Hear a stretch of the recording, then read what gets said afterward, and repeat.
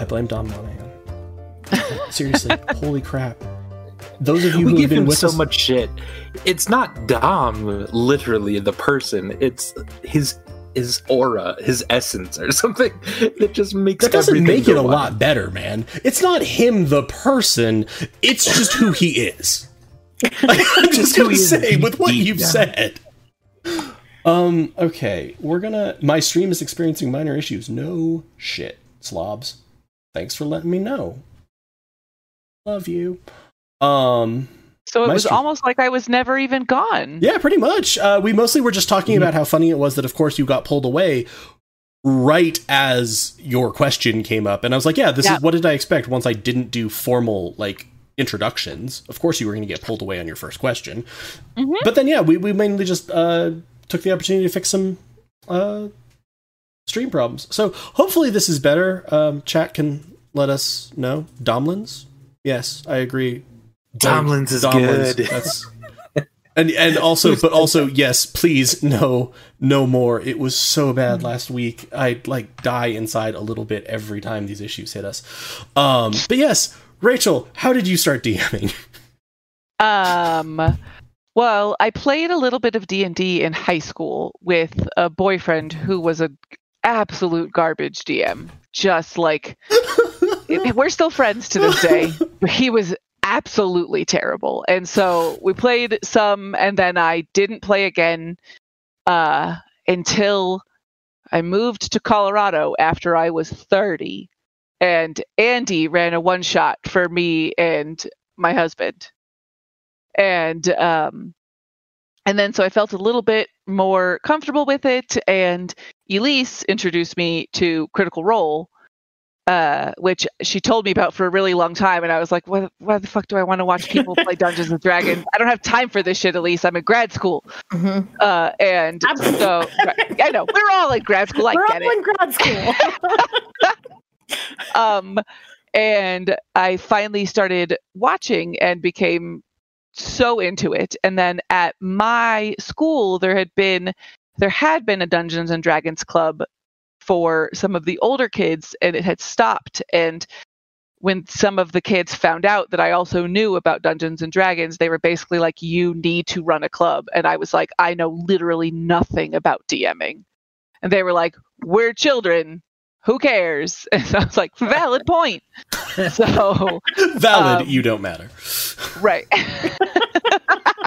That's valid, exactly what I meant. Yeah.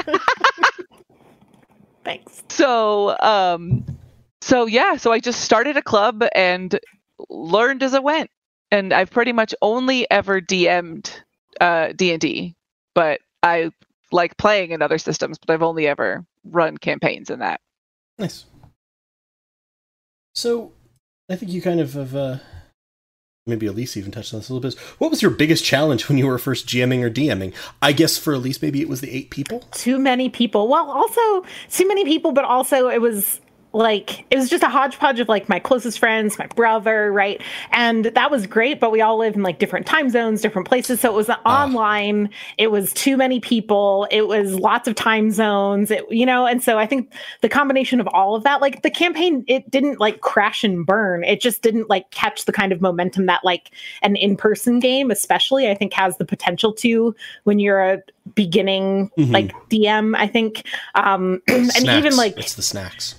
Yeah, the snacks help, and the feeling of that, the way that rolling a natural 20 feels at a table of your close friends when you're starting. I'm not talking about down the line, because I get fucking psyched about nat 20s no matter what, but when you're starting off, I think that for a bunch of new players, all figuring out Roll20 at the first time, all figuring out the rules for the first time, all playing maybe their first, maybe their second character ever, right? It was just it was too much. So for me, I think for sure that first campaign, that was the biggest problem. For the first campaign that I ran through more than that, though, that was an in-person campaign that we played with I had 4 players, so much more reasonable size. And that one, I think my biggest mistake, the hardest thing that was I didn't really fully realize how much I needed to trim down NPCs. And not in like a don't have any NPCs way, but in like the story that I wrote, there were like lots of groups of people acting together. And it was like, oh, when we converge, I'm playing like 28 people. That's not a good plan. And so like kind of like realizing in retrospect, like, oh God, like keep the NPC list who's going to like matter and like know each other and come into like, you know, any depending on how you build your story, that for me was like a big rookie error of like, oh God, I have to get rid of some of these NPCs. Like they can't just always have my character or 4 of them hanging around, right? Like it has to be their story. So my dog, I'm telling you. Oh, I thought you said my dog Tanya, and I was like, that is not your dog's name. No, not Tanya. Hi, I am talking about you. Yeah, she's making a lot of noise right off to the side of me. So, Rachel, what can you do? I would say my biggest challenge was knowing what the heck to actually do.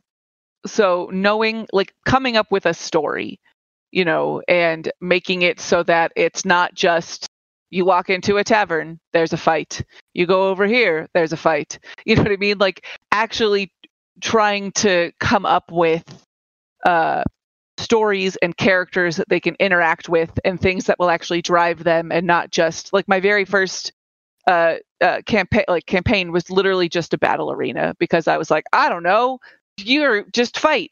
But like that only holds you for so long. No story, you know, just fight. Right, exactly. I mean, there was a little bit of a story, but we didn't really get there. But it's hard to just, it's hard to come up with a storyline and a character and things like that. And that's why, like, especially if you're just starting out, utilizing pre-written things, or at least looking through them and taking that for yourself. And like, you can always change it. Like you could be like, oh, I'm going to take this guide, but like change a lot of these kinds of things to fit better. But like, you don't, like, I have learned you don't need to start everything from scratch. It is okay to take certain resources and use them as you're learning things, because that can be overwhelming. Makes sense. Yeah. I'm trying to think what struggles I had when I kind of first started jamming. I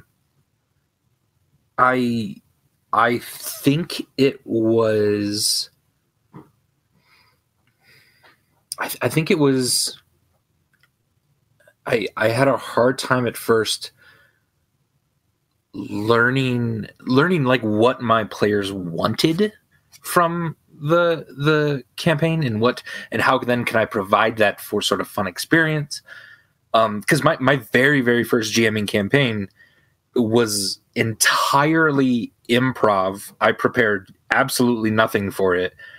It was only fights and whatever happens, and complete utter sandbox. And we had a really good time with it. And one of my players later then was kind of like, yeah, but I wish there was like a story. I wish there was a thread between all of these fights we get into. And I was like, I had never considered that before. That sounds fun.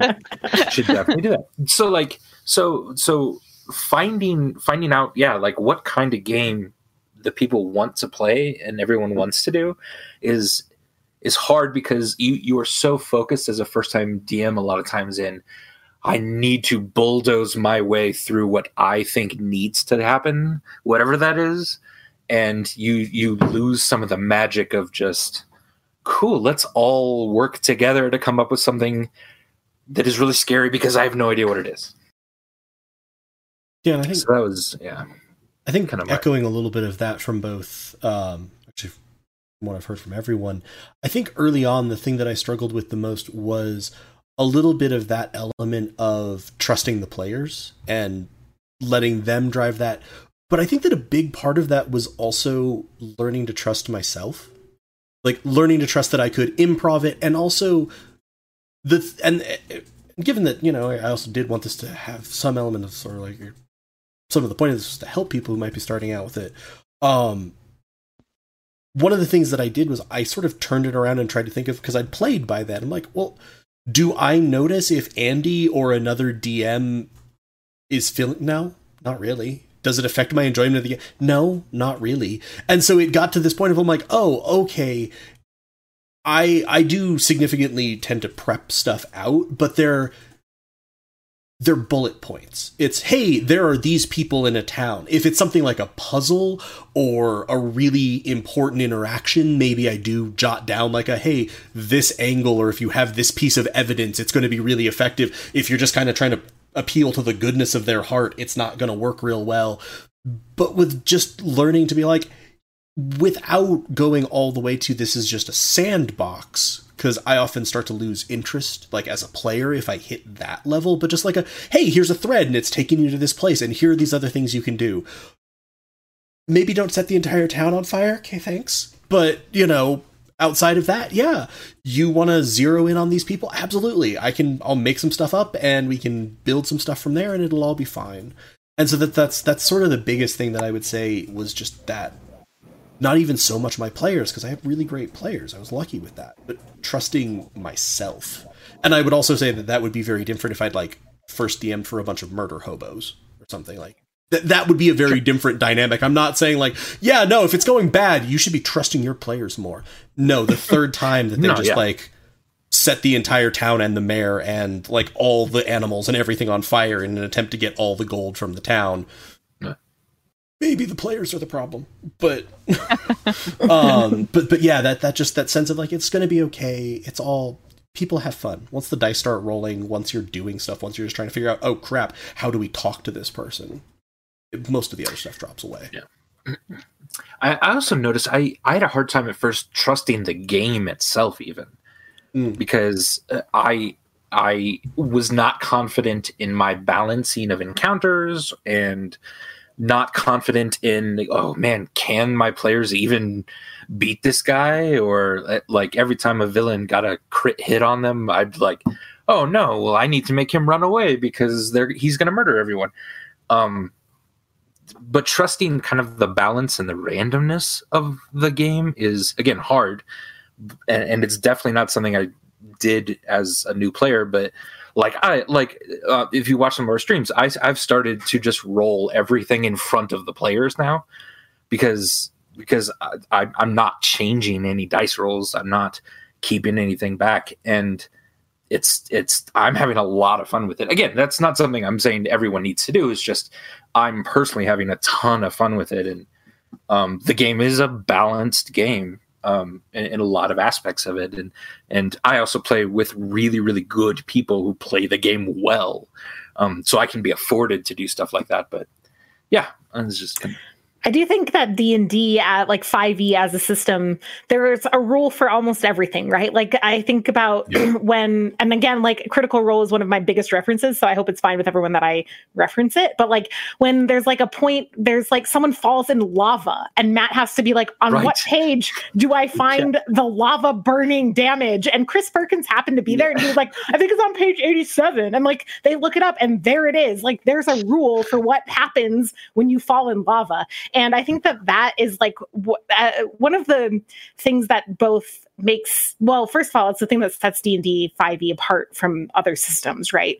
Is that most other systems do not have a rule for everything the way that 5e does. And as a GM, that's both a blessing and a curse, right? Because you can rely on that. You can be okay, someone fell in lava. I don't have to just decide what that means, right? I can look it up. Versus Inspire, if someone falls in fucking lava, I have to decide what that means, right? And sounds a lot of body stress. I mean, is that body or blood stress? Because I feel there's going to be plenty of both. Oh yeah, a lot of blood stress. Blood is the body. Okay. Yeah, there's I also feel some mind stress would apply. It's everything stress. It's just immediate all fallout. Things. You're on Silver fire. Is stressed because your money is on fucking fire. All of it's on fire. What's the melting point of silver? No, I'm kidding. And so I guess I think that's a really interesting point, because it gets to one of the other questions, I think, maybe from the thing of what do you do with rule of cool versus rules lawyers, right? And we don't have to get into that right now, but it's an interesting point that in other systems besides 5e, you don't have to ask that question, because there isn't a rule for everything that your players can be but if you cross-reference page 17 and page 85, you can see that the spellcasting rules are inconsistent with blah, blah, blah, and that's cool. I don't mind some of that. I think it's kind of cool to kind of exploit the system to get what you want, but also the DM being able to be like, but you forgot rules, whatever on page 80, and it's just like that kind of fun back and forth, but it's also not everyone's play style. So. Yeah. I'm kind of linked to this. What GMing or DMing skill did you must have to work on when you were starting out? Mine was trust. Yeah. Trusting the game and trusting myself, like Galway was saying. So mine was pretty quick here. Yeah, it was when I first started out, I that bulldoze effect of trying to just force what I think would be fun to happen and not letting the randomness or the other authors of this story have much of a say. That was the thing that I as soon as I recognized that in my own playstyle, I wanted to work on something like that. Yeah. I would say that actually kind of similarly, or harkening back to something Elise said, the thing that I probably had to work on the most besides that trust issue was simplifying. Because I would have this like, hey, there's these 17 people and this and this and this. And I'm like, yeah, I'm thinking about this like a writer, and those are all really cool and really fun.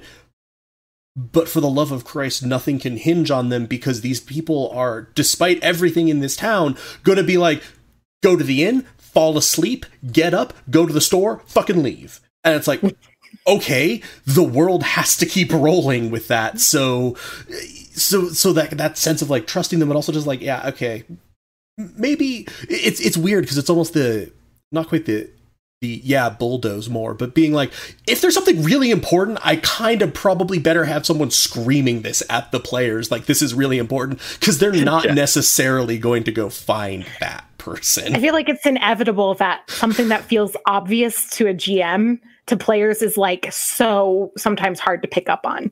Like, to me, like, I write something and I'm like, oh yeah, they'll get this, no problem. And then like 3 sessions later, I'm like, they have no fucking clue. Well, and the exact opposite too, I think in one of the Diamond Dragons, I very purposefully was like, yep, you questioned the guard. He didn't say anything but this one line. You questioned him for a couple hours, and then let's start the game. And then my rightly so, I totally get it. The players are then like, yeah, but did I question him like this? What about this? And then spent another hour questioning this guard who never gave up anything but that one line again. And I was, it's funny how like the emphasis you sort of want on things isn't recognized, and emphasis that you didn't even think about or you thought would just be glossed over is entirely emphasized. Like Critical Role's chair, chair in the room. Yeah, it's. But I love that too. I also, it's a fun part of the game. Right. I would say for me, and this could just be because I don't have any background in any of these kinds of things, it has to do with improv and also planning. So weirdly enough, the two ends of the spectrum I almost did this, and that's not what I should be doing. So it's fine. Just here. Okay. I was doing, it's fine. Is it fine? Tell us again. I'm not trying. So at the two ends of the spectrum, you have planning, and where I would just be like, yeah, they go there and here's this NPC, and I wouldn't like flesh out the character at all. But then I would get to it and I'd be like, oh, I don't know how to improv this. Like, hi, I didn't actually know how to actually give him a personality. So, I think for me, it was really finding that balance of at least understanding who the NPC was and not just writing down like they meet a messenger or something, but like giving him a little personality and understanding how he's going to be interacting with them. And then also being able to like utilize that planning of personality and improv in a way that seems like it fits in with whatever it is I'm trying to do. I would say that was probably like one of the skills I needed to work on the most. Yeah. I think that is one place where when I've tried to do that for some other NPCs and like minor NPCs like shopkeeps, there can be fun just like auto-generated prompts that I like being like, hey, I'm going to roll for the shopkeeps in this town who have no further information or anything else. But just, I'm going to roll this in like what's some of the fun little prompts. And like, again, going back to Tier Beyond the Doors, that one shopkeep who was cursed so that he could neither see nor hear dwarves. That was just a random roll. That was really cool. But you all had fun with it. And at the same time, like, all it said was, is cursed, cannot see or hear dwarves. And I'm like, okay, I'm just going to, like, okay, they've actually interacted with this. I'm going to spin this story. And, like, I pretty quickly am like, oh, okay, it actually hooks into something. If Sunny's to-do list had actually demanded that you all go fucking fix that, I then had a thing for it. And it was like, but that's a lot of fun. And it helps sometimes when you're trying to do it from more than, he's a shopkeeper. And I mean, and it's also the same rule of I'm not sure if I trust in my improv more or I've developed my improv more, but I have come to accept as a truism that there's like an equivalent of like Murphy's Law of just the players will always ask for the name of the one NPC that you did not name. You could have come up with names for everyone else, and they're going to be like, and what's your name, sir? Mm-hmm. Fuck. Oh my god, yes. It's become like a joke, right? Because Andrew, who plays Hennis in Spire, is my DM in a campaign that we've been playing for a while now. And it's just like, you know, we would do that to him all the time. Especially my character, like, just wanted to know everyone's name and be like, what's your name? And like, he was always just like, God damn it. And so now it feels like, you know, retribution, justice is being served with, you know, and what's that person's name? And it's just like, oh, I had for D&D a list of names broken down by like race and gender from the handbook of like names for people, and you just cross them out as you use them so that you know, when you're put in that situation. But I don't have anything like that for Spire, and I feel like maybe it's time to have that again. Maybe it's time. Maybe we recognize a pattern here. Yeah. Well, and also remembering names that you've already named.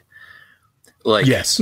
Writing down. I have currently, that's one of the things I'm struggling with sometimes, is remembering, because I think I do a decent job of adding a lot of detail to stuff. And then rightly so, my players are asking me like, oh, what was the detail that we mentioned 4 episodes ago about this thing? And I'm like, I fucking... You think I was paying attention to this shit? You just made me say something on stream, so I said something. Yeah. Which honestly is funny, because in homebrew games, that's not a big deal to just make up a new detail. In when you're doing a podcast and there's kind of a record of it, it's a little bit of a blessing and a curse, because I can now go back and listen to that podcast to see what I said. But if I get it wrong, there's also then a record of, wait a second,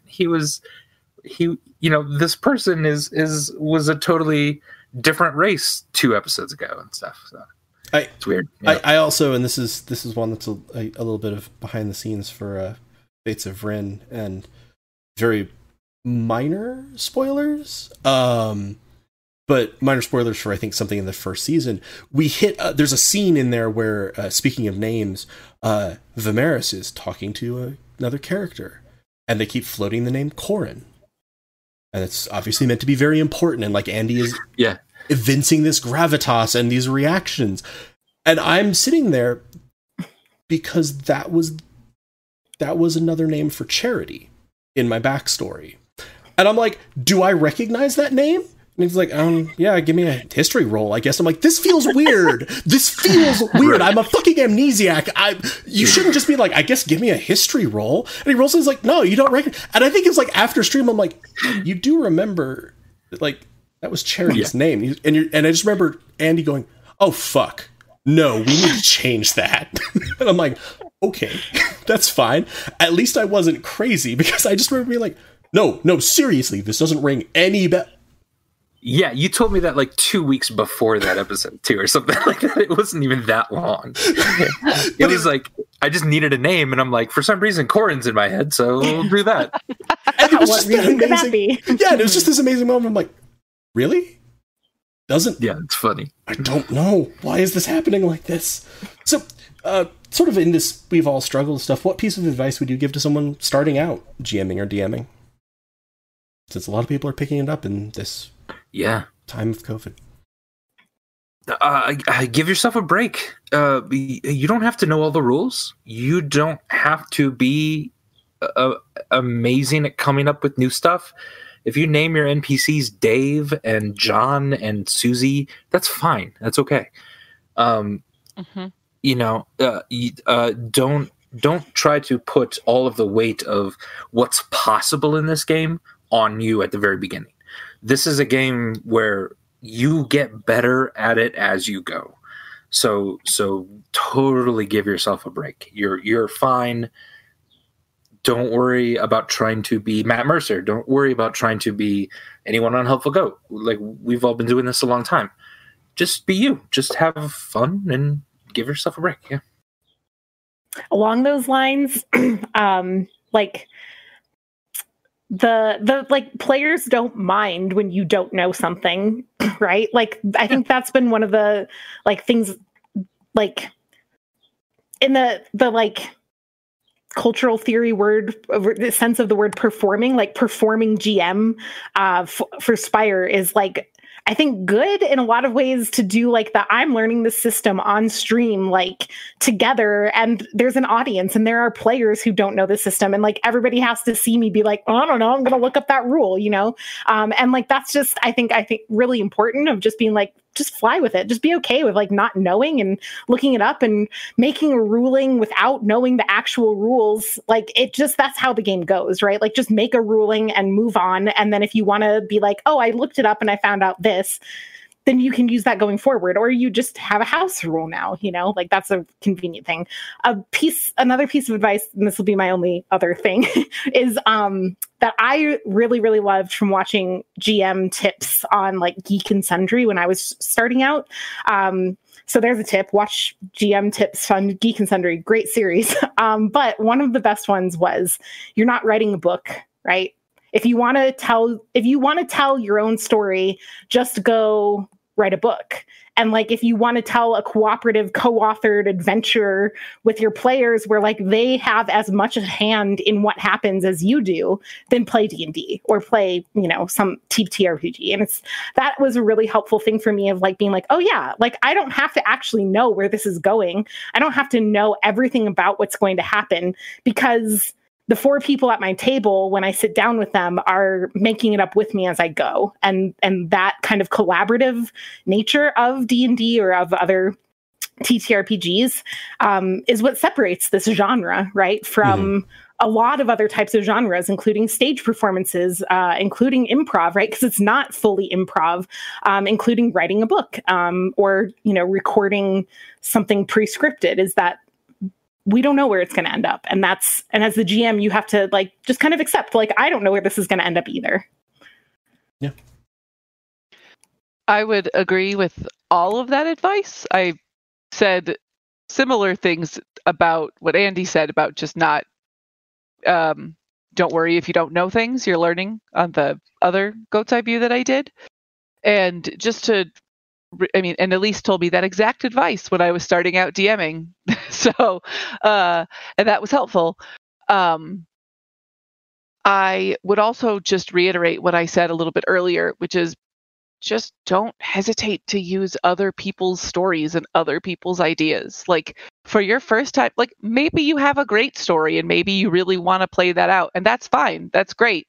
But like, go on Google. Like, first of all, you can like actually purchase, you know, if you're doing D&D, there's like actual books you can purchase that have like fully laid out stories and characters and stuff. And that's a really great place to start if you want to go that way, because it's like everything is laid out exactly and it really kind of helps guide you along that. But there's also free ones online, or ones that you could buy for a couple bucks or things like that, that come with maps and they come with character names already and all those kinds of things. And it just like, it's a good place to start, where it's okay if you don't have an amazing story in your head right off the bat. Maybe you need to play through some other people's stories, and then that can like bring about that idea for you. Or like on the Adventure Zone in the first season, Griffin McElroy literally used the Lost Mines of Phandelver to start, and like that was the entire like first arc was started with that, and then he came up with this entire story that then like, you know, spawned from that was totally different from the book. So you can like grab some kind of work that like helps you to start out, and then you can think, okay, great, now I have all these ideas for where I can send them and what I can do. So just you don't need to recreate the wheel, you know? Yeah. That's really good. Yeah. I think a lot of people kind of see that as a very overwhelming hurdle to get into D&D, is that idea of the story itself. And Rachel, you said it so well. I totally agree. I believe there are no new stories anyway. Right. We've already got them all. There are just variations on a theme. There are motifs that are going to be brought up constantly over and over again. Avatar was Fern Gully and Dances with Wolves, and that's whatever. That's fine. It's gonna happen. So yeah, don't be afraid of that. Yeah, and I think that the two things that I would say from my own experience and the thing that I kind of got to, and it's interesting because again, I feel like it pulls elements and just phrases that a lot of you have used, is thinking about performing GM, DM. It took me a while to get comfortable with where I've ended up in my philosophy of what is good tabletop, what is good D&D, what is, and I've said this on stream before, in my definition of it, it is any session in which the GM and the players walk away having had fun. These games are fun. I'm not going to lie, like these games are inherently fun. And I don't mean this as, it's not that high a hurdle, so if you've screwed up, like, damn, you've screwed up. No, but I mean, like, you don't have to do that much. The weight of this world does not actually rest on your shoulders. It's okay. Start really simple. It's kind of interesting because the first two things that I ran were a written adventure out of the Abyss for D&D 5e, which I had a lot of fun with. Began basically ignoring about halfway through us playing it huge chunks of what was written because I'm like, that's fucking boring, and these characters are amazing and want to do this. So that kind of helped me with that. Yeah, that was that point where I pivoted to no, trust the players, and people were having more fun doing that.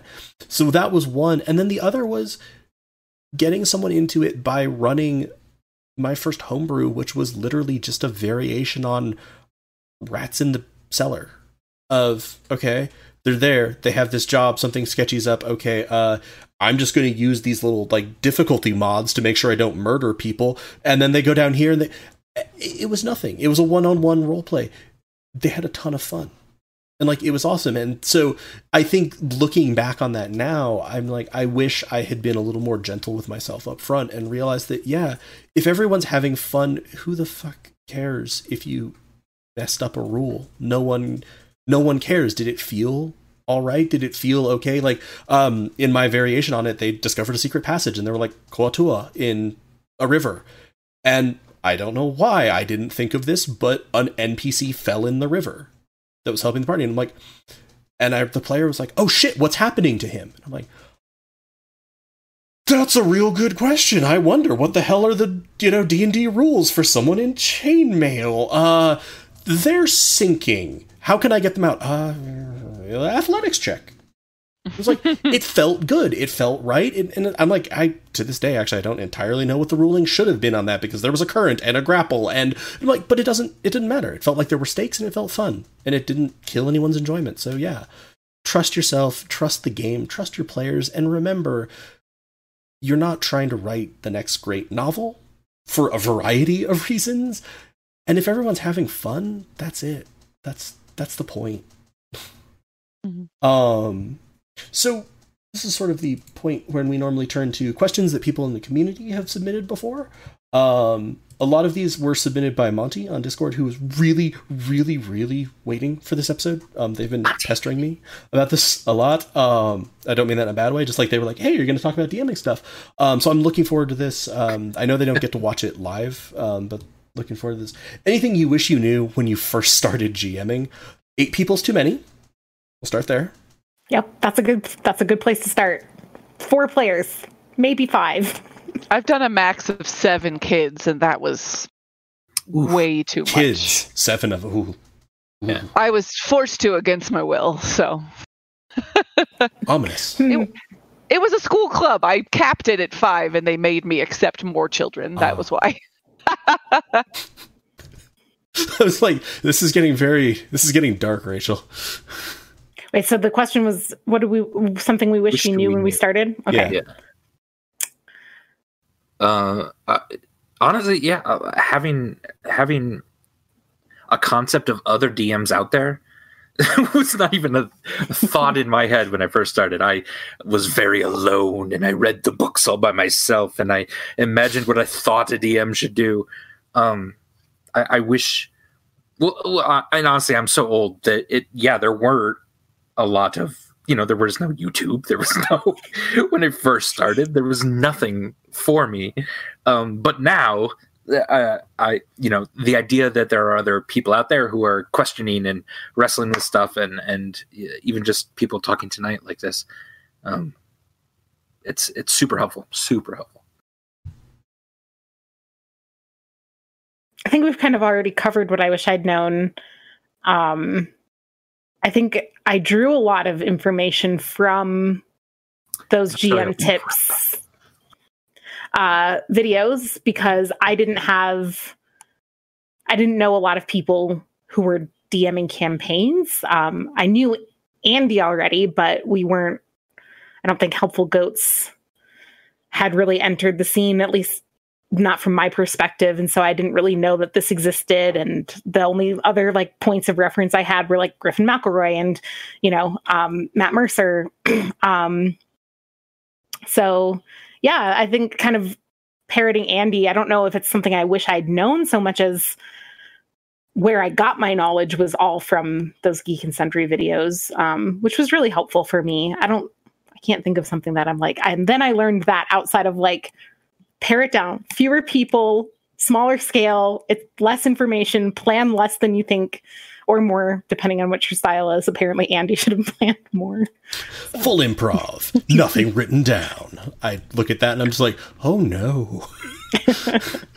I think for me, obviously a lot of the things that we've touched on have been things that I wish I knew before I started, or that I'd kept in mind. But and I've touched on this a little bit, but I think that a little bit of what I wish I'd known when I first started was the sort of party's law of, if you haven't named an NPC, they're going to ask their name. If you have a throwaway description of a room and the only important part is there's a bookcase, blah, blah, blah, they're going to spend their entire goddamn time trying to figure out where the secret door is in the bureau. There's no secret door in the bureau. It wasn't there. And then, but all of those rules to me then flowed back into, okay, what was the shelf for? Oh, it was to open a secret door. Okay, fine, there's a secret door in the bureau. I don't give a shit. I just need a secret door to happen. That keeps the story moving, and reward them for looking at what they want to look at. Be comfortable with sometimes the names are shit when you make them up on the spot. It's fine. It can actually be kind of funny. The player, and that's the thing that I say also loops back to where I got to in my philosophy. If everyone is laughing about it and it's sort of all, it's yeah, this is funny, everyone's having fun. I brought up the story with regard to the name Corin, and it's I don't look at that and think, Jesus Christ, what a failure of Andy DMing. But I'm this was just hilarious to me because I, as a player in that moment, was so confused. And then as soon as I said that to Andy afterwards, and he was oh shit, we just both started cracking up because it was we had a mistake. Okay, we need to think about how do we make this okay going forward. But it's but that wasn't anything bad. I look back on that as a fond memory of playing. So I'm yeah, so that's all the point. Just, it's okay, relax, breathe, simplify it. Do not try to voice 28 people simultaneously.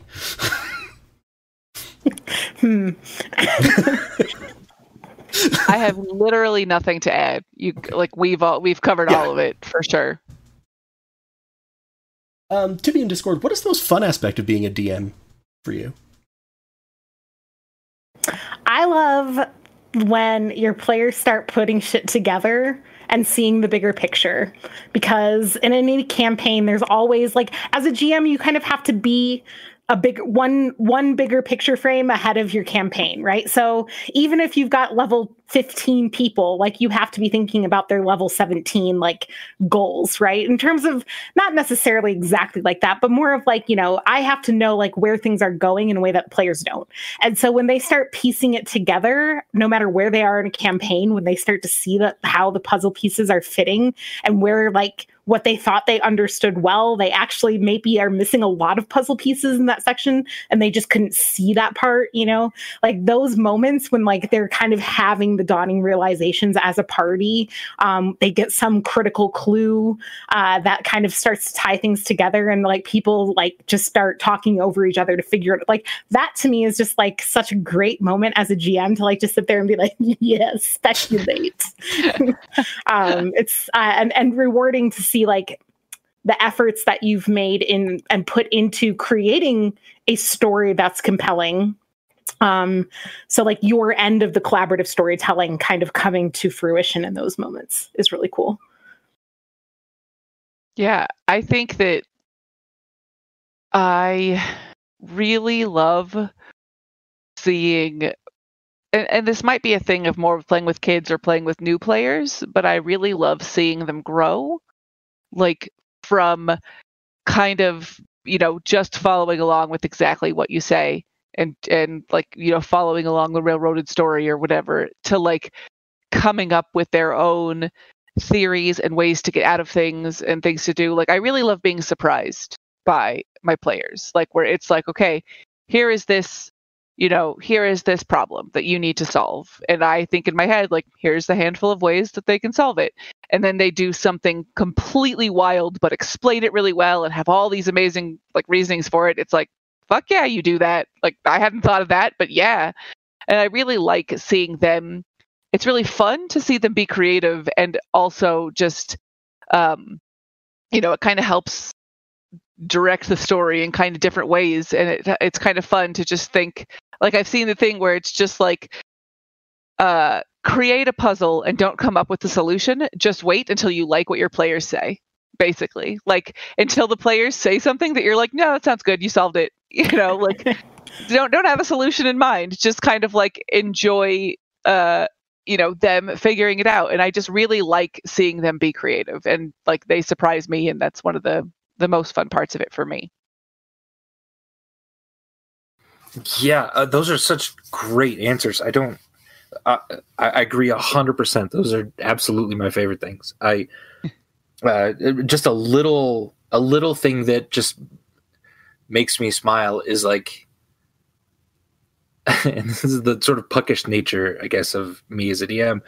When I take something in a character's backstory in a different way than they sort of perceived it going, perhaps right away, like Burbage's mom or something.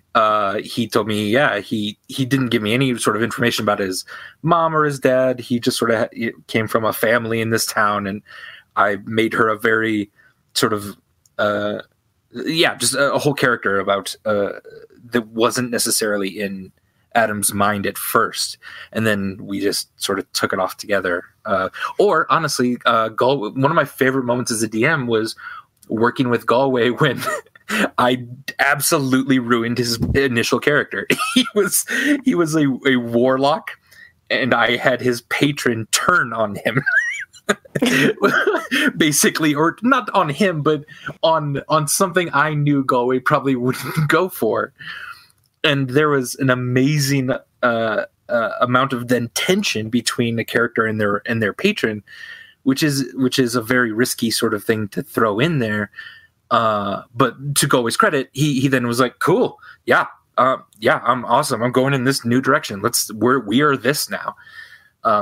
So just those moments that totally shift a character from what maybe the character or the actor was thinking they were going to go with it, are super, super fun moments. I think for me, again, obviously, I agree with everything that everyone said. Those are all amazing perks of being a DM. And I was trying to think about this, and maybe it also applies a little bit similarly to what Rachel was saying with, maybe it applies mostly to new players, but I think it's always there. I love seeing the moment when a player realizes that they aren't bounded by things the way you are in a video game or the way you are in most board games. I love the moment when the player asks me, can I do this? And it's batshit crazy, but it also makes total sense within the structure of the world of like, yeah, okay, you're big and strong, and I said that, and yeah, like, and usually it's from picking up on details or description that I was just kind of throwing out there. I had a player where, like, I was describing a dungeon, and I was like, yeah, it's like crumbling stonework and blah, blah, blah, and they were a druid, and they're like, can I turn into a giant hyena and charge the archway to, we can't unlock the door, can I just bring down the thing around the door? And I'm like, yeah, why not? Yeah. Sure. And I mean, this also does skip ahead a little bit to the question on like the rule of cool versus rules learning. And I'm like, but it makes sense. Yeah, you're big and strong. It's going to be fucking hard. And I'm like, and by the way, loose stone goes somewhere. Probably you from a height. It's going to hurt. But I love seeing both for people who are new and are used to maybe more video games or more, you know, bounded tabletop games. It's like, oh shit. It's not, I can do this thing and this thing. It's like, yeah, just talk to the DM. It's why I think the first thing I usually say to players is, I do not require you to know a single one of what these abilities mean. Ask me what you want to do. Describe to me what you want to do. Yep. I will tell you if you can, and you probably can, and I'll tell you what to roll. If you're very new, I'll also probably tell you if there are going to be awful consequences of doing that. Like, I had a player who was very, very new, and they're like, yeah, can I jump across this? I'm like, yes, that would be an acrobatics roll in this case because of the way you're trying to grapple it. That's like an 80-foot drop. If you don't make it, you will probably die. But yes, you can. But, you know, it's like, and I love that. I love that moment of, oh shit, I can do this. And even with newer players, or with more experienced players, it happens when they see suddenly a solution, very much to what you were saying, at least. Maybe it's a storyline solution, or maybe it's a combat thing, or it's like, wait, can I do that? And I'm like, yeah, awesome, cool. Let's feed that because that's so fun. Yeah. I love, like, anytime you're watching, like, live play or you're playing yourself, whenever somebody leads with, like, this might be too crazy, but it's like, yeah, all right, let's go. Like, let's go. You know, no, we've just found crazy enough. And I love that because exactly what you're saying, Galway, of like, sometimes players like make those decisions and it involves, you know, like, in Dimension 20 Fantasy High, which is another live play that I absolutely love. And one of the people like is like, can I use my ribbon? She's like their character is a ribbon dancer.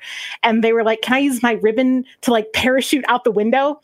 And Brennan was like, you can roll. What do you think you have to roll to fall like 4 stories and use a ribbon as a parachute? You know, like, you think, and if you say a 14, I'll let you do it on a 14, but keep in mind what I have to say yes to forever from now on out. If I say yes to this, you know, and it's just like, it's like, yeah, you can jump out the window. Like you can do that. You can sail off, you know, a cliff and turn into a goldfish and splat on some, you know, like these are, right. You can do it. And sometimes it pays off and you're like flying through the air and like grappling people out, flying monsters and dispelling teleport spells. And sometimes you smash into rocks at the bottom of a cliff and die. And like, that's the fun of the game for sure. Yeah.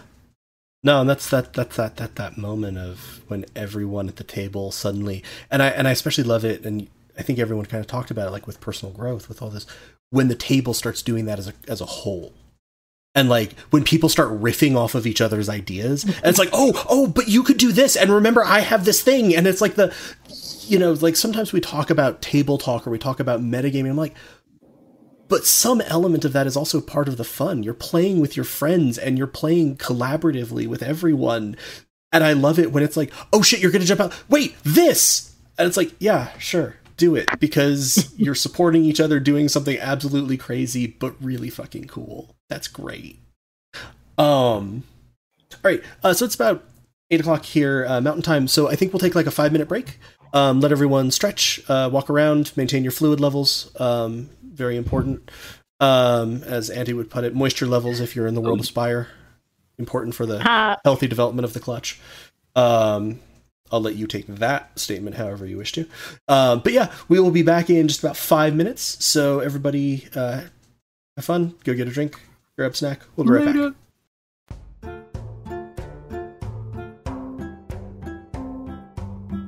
Can you hear us now? Yes, you should be able to hear us. I can see sound feedback.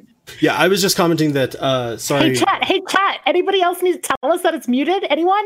Can anyone else in the chat tell us that it's muted? Wow, Elise is ready to fucking throw down with It chat. just cracks me up. I'm sorry. I don't listen to chat unless 8 of them at least say the same thing. So 8 people tell us it's muted, and then we know. But Elise is, but by the way, chat, Elise is chat, ready to throw can down. everybody go ahead and let us know that we're back? I need 9 people on that. Somebody needs to get this woman Thanks, under Adam. control. Yeah. Jesus You know what? Christ. Hormones are everything, right? All right, She's we don't just have to. really saucy. I'm just gonna click to the next question, and then also do the disclaimer of sorry, I completely had forgotten to change out the under title card, which I normally do. All of my time between work and starting this was spent formatting questions, and I completely just dropped the ball on that one. Sorry, everybody. But yeah, so we discussed our favorite parts. We discussed things that we wished we knew about GMing before we got into this. And we discussed some of the things that we've learned along the way. Monty asked in Discord, what's our campaign and session planning process, and how do we find time to do it? I just like how everyone's like, second part of that question is an unhealthy answer. I just care more about this stuff than most of my life, and so I spend a good an inordinate amount of time on it. Like, yeah, I just happen to have the summer off too because I'm a professor, but I'd like to say that my schedule is different during the year, and it's not really. It's not. I quickly grade my papers so that I can go back to D&D planning. Ooh, Not like telling. I'm not. It's okay. Grades are worthless, so it's fine. I'm not doing a bad job at it. I'm just. He just kind of throws the pages into random buckets. There's only so many papers you can read before they're all the same. Right. Yeah. Also true. Yeah. But the first part of the question is more interesting. So who wants to take that? I think that we can all say that. How do you find time to do it? My answer is less sleep. Again, not healthy. I do not recommend, but especially where I am, like I said, like even frankly, this is a kind of funny question to hit upon right as I noticed that, and Sam had pointed out to me that I didn't change that sub bar where it's like, yeah, because between like the full-time job and then doing these things, sometimes stuff gets written at 1 a.m. Sometimes stuff gets written at 4:30 before we get on. I think I shared it with Sam. All the maps from y'all's last session of Moontree Isle, yeah, those all occurred like that afternoon. It was just like I do most Spire planning on Thursday. I'm like, I have time because I'm looking for a job right now and it's quarantine. So my time is kind of wide open, but I tend to like still procrastinate it. Fun. But it's, I think that's one of the things about GMing too, is that like after a while, it does take less time than it does at the beginning. Like at first, I think I spent a lot more time planning sessions than I do now. Now I kind of like, for things like Spire, because in Spire, y'all are splitting the party every direction. And there's, so I basically like, I can anticipate like, okay, I have to have something for each one of these encounters, but I don't have to have much because for the same reasons as discussed earlier, like I don't have to write full scenes, right? I just have to have kind of like who's involved in the situation, what are their motivations, what do they want out of this, and let the rest kind of play out as the players kind of put it in the world, and also rolling with anything that happens along the way, right? Like laxatives being put in tea at a huge rate and then served to guards, right? Like that wasn't in my notes, and that's kind of the joke, right? Is that like that was like the guards and like the for Spire, anyone who was watching Spire last Thursday, like that was like supposed to be in my notes. It's like a line. And then I have like 3 pages of notes of just like, okay, here's what Barnabas is going to do when he gets to the gardens. And here's what, we spent the whole fucking session on it. So like planning is a joke when you're a GM. Planning is a lie.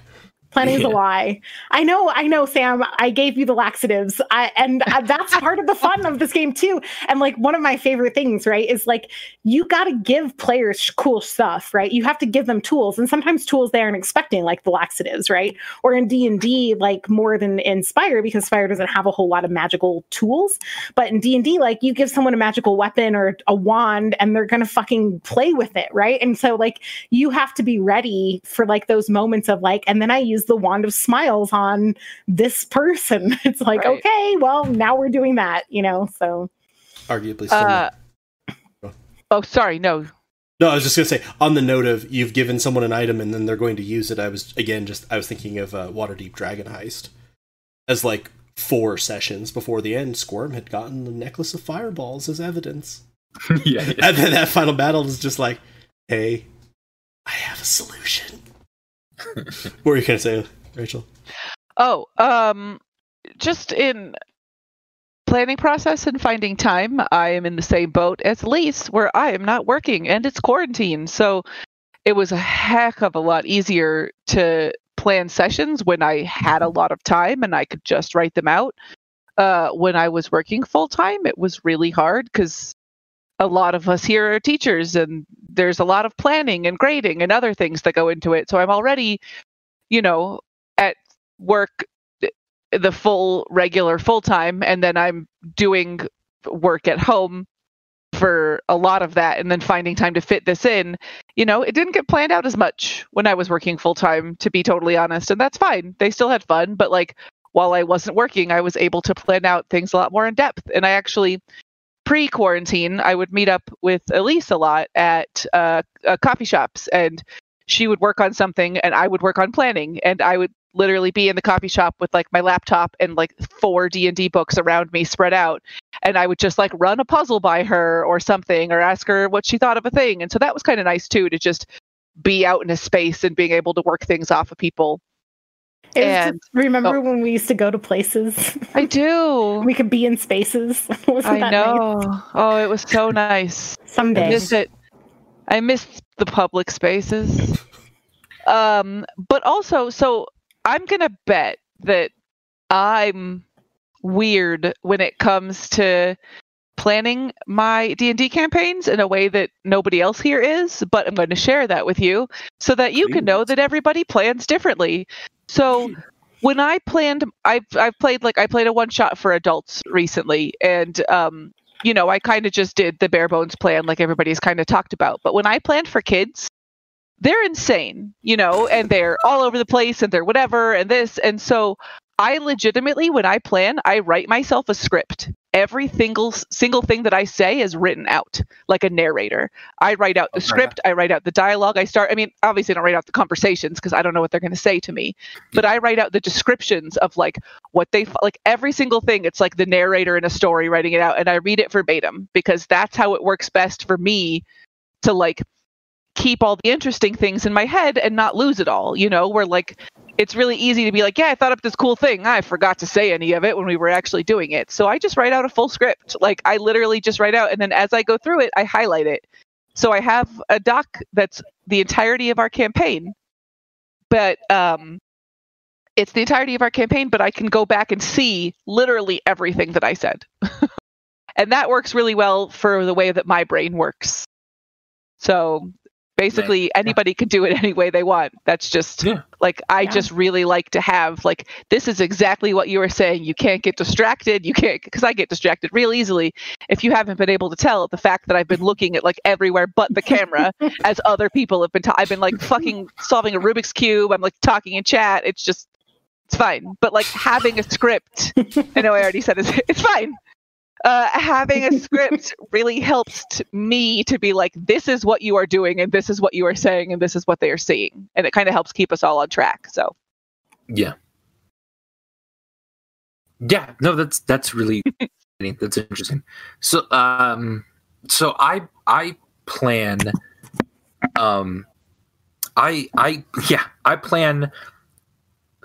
I plan world events, big encounters that I know the group is sort of leaning toward. I plan that out like well in advance. Like which means I don't then have a lot of like encounter planning to do close to the sessions, so that then I actually do something kind of similar to Rachel there. I start to then fine tune what's coming up in this session. And my workflow for that has been basically, let me get the music first. So Roll20 has been really cool about being able to add music. So I really spend a decent amount of time on that.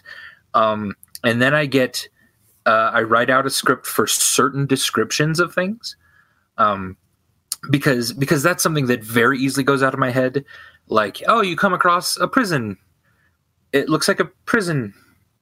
That's my improv of that. That's terrible. So I write out very specific details about what's going on. What does it smell like? What does it sound like? Those sort of things I personally need to kind of write out to make sure that I get description out there and not just try to improv that.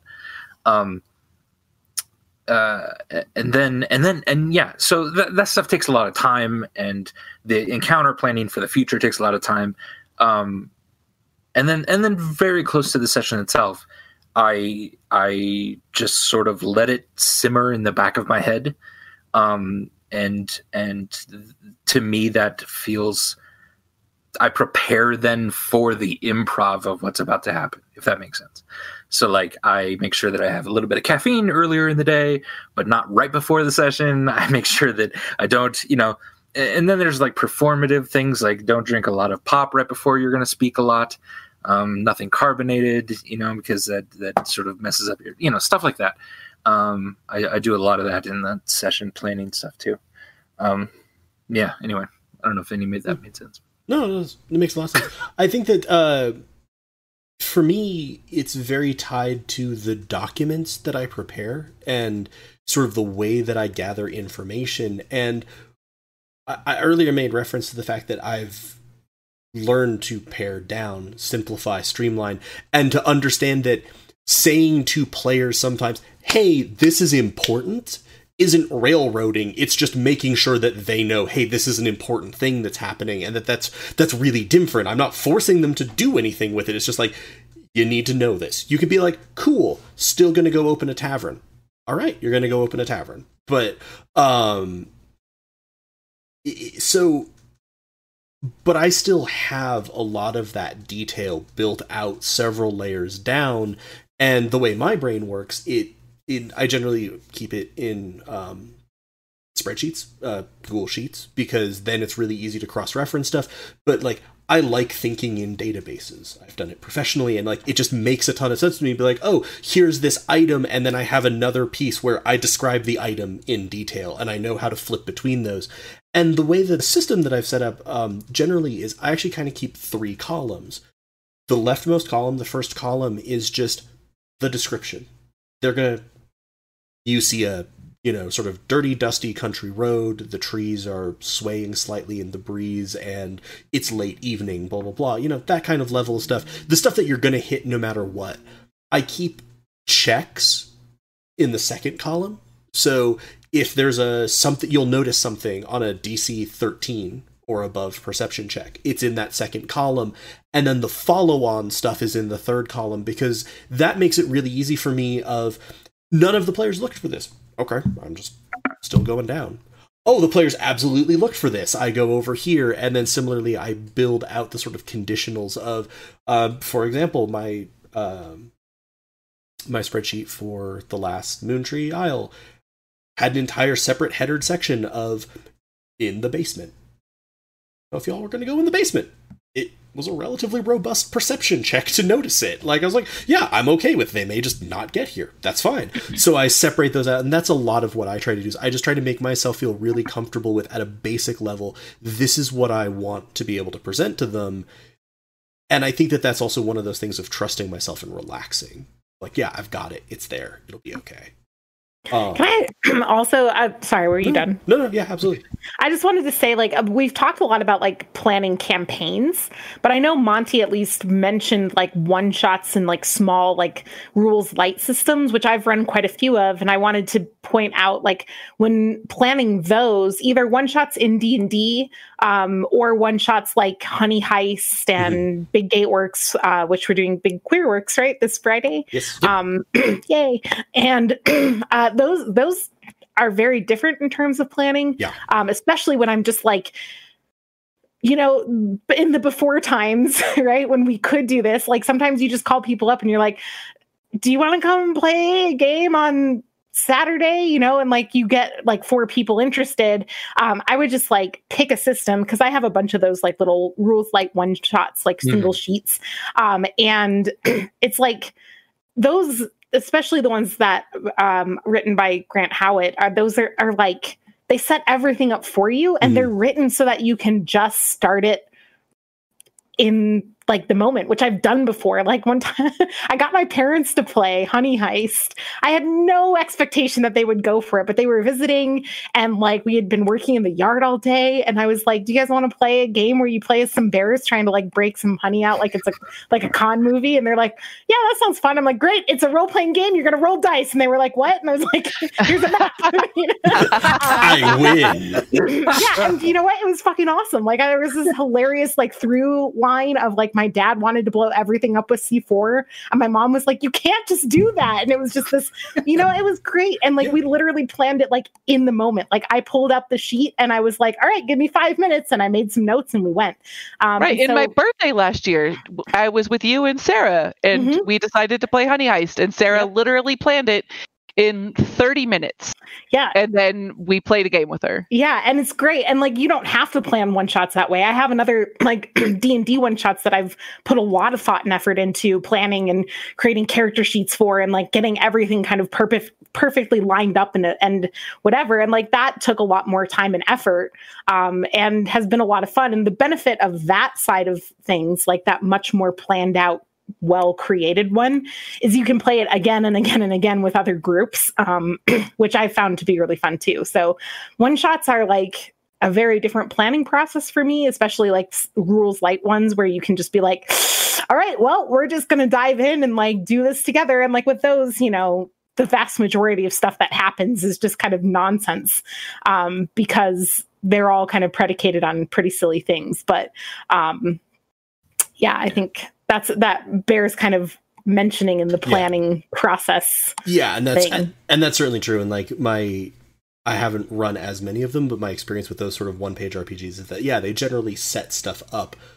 They tee stuff up way more. They drop you in much more quickly, and they're the type of one shot where it's like, weird, crazy stuff's going to happen. It's fine. We don't need to think about it too much. And then I would kind of contrast that, I think, as you were with some of my experience of GMing one shots for streams, for example. They require much more planning in a lot of ways, because it's like, I got like 4.5 hours. And I gotta get you to some kind of end. Like, we cannot end this with, we're 4.5 hours in. We need to end, they're in the middle of the forest. Yeah, they never found the mountain. Yeah. So like you sometimes do have to push through, and there's a little more railroading, but that's a really good point. At least that's a really good point, that campaigns and sessions within them have a very different dynamic than a one shot.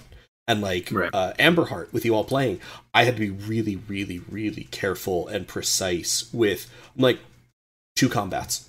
That's it. One minor one boss fight, because combat takes a long time. And that's just what it is. And there's 5 players, so it's going to take even longer. And that's not what I primarily care about. So let's make sure we have enough time for the character interaction, thinking about that. But it needs to be a lot more careful. Unless you have a bunch of people who are like, let's play for 8 hours. Like, okay, cool. I need to plug my computer in. I'll be right back. Losing people left and right. It's fine. We got this. Monty again on Discord. How much? This fairly related question. Oh, he like needs to do something to plug his computer in. I just kind of assumed he needed to like reach down for a cord, not like leave the space of his computer. How much of the story do you have planned ahead, and how much do you incorporate character decisions and development into a wider campaign? I tend to think about it personally in terms of most of them have not an end point, like this is the ending and this must be the conclusion that we reach, but this is kind of a conclusion to this general storyline. I will often have some beats in the world, especially things that are important for the world, kind of what Andy was talking about with like, hey, there might be something that's big and important for the development of it. But outside of those, honestly, my favorites are where I know this is where they start, this is about where they end. I kind of want these two important things for the world story to happen in between.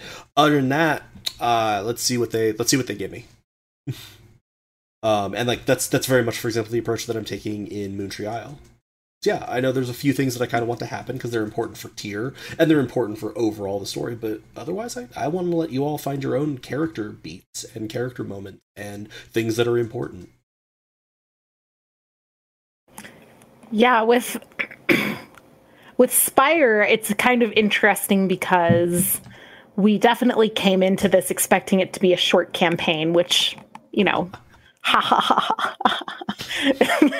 yeah, like 4 weeks ago, and Galway was like, how many more sessions do you think there's going to be in Spire? I'm like, oh, you know, they've only got 3 more days. How long can it be? And I was like, Tuesday was a month. So, you know, but Spire was intended to be a short session and, or a shorter campaign because we were just learning a system, right? Like that was kind of the motivation of like starting up that campaign. So the story in terms of, you know, this kind of the impetus for the adventure, right? Or for this particular adventure around the building being torn down and the cracks in the floor, right? That has a very firm end date. And I know everything to a degree, right, that could happen between now and then. I mean, obviously there's always room to be surprised and that's a different thing. But in terms of like planning the story, like I know what characters are but on the other hand, and I can't say too much because some of you are inspired, but there's also things that like, there's entirely new things that I've added to the story because I'm like, actually, given what happened on Tuesday, on Friday, this person would do this thing, right? Like their actions have changed. The story has changed because of, you know, something that occurred on a different day. And yeah, you'll just have to wait and find out. Rachel, wouldn't it be great if we were on Friday? But no, but at the same time, like one of the great things about that campaign is like, as it's going, like I've learned, like, first of all, I love this fucking system. It's great. And the world that is built for Spire is fun. And like the players, have done such a great job of kind of like doing the kind of sabotage fuckery, like putting laxatives in drinks and stuff. And, you know, and so I've definitely been like putting in ideas for like hooks for future stories if we wanted to keep going. And that's really like, and when it comes to how much of it do I have planned ahead, like at this point, it's like there's a lot of little hooks that they could choose to investigate and a few more that might be introduced, right? If we were to continue beyond kind of the 7-day span of like, this is when the apartment building gets torn down. So, you know, there's definitely the potential for, and a lot of that has been driven too by like character decisions. Like when Tyler, I've told this story to many people by now, but when Tyler like texted me, you know, a week in advance of the game and was like, hey, I'm thinking of having my character Kelvy be infected with the Vis. Is that cool? And I was just like looking at my notes with like all this stuff about the Vis. And I was like, yep, that's going to change things, right? And it did, and it changed a lot. And like we've said many times, like this campaign would look radically different if he hadn't made that choice, right? But all these pieces would still be in place. Like I had planned that this would be a major part of the campaign before Tyler made that decision for Kelvy. And so, but it's changed what's happened. So I guess there's like that kind of skeletal structure, which even still might change a little bit, but that's mostly in place. And the rest of it is just kind of fleshed out by like, you know, character decisions. Yeah.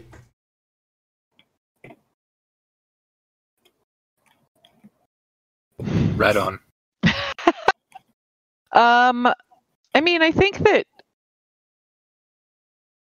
I've talked a little bit about it. I don't have nearly as in-depth an answer as Elise, because my campaign DMing has all been children, and my and all of the ones I've done for adults have been one shots. So it's always a little bit different. Like everything I have done has been much more railroady, just because that's how you work with kids, especially at the beginning, and that's how you do one shots, because you can't plan a whole fucking open world for a one shot. That would be insane. I mean, you can, but that would be insane.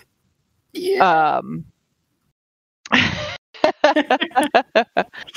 So, yeah, I incorporate character. I generally have a large story overall that I do, and then like how they get there can kind of change and influence it. But like, I personally haven't changed too much because I'm playing with kids. It's going to be different than if you're playing with adults who are much more able to, you know, think on the fly and have things change and do those kinds of things.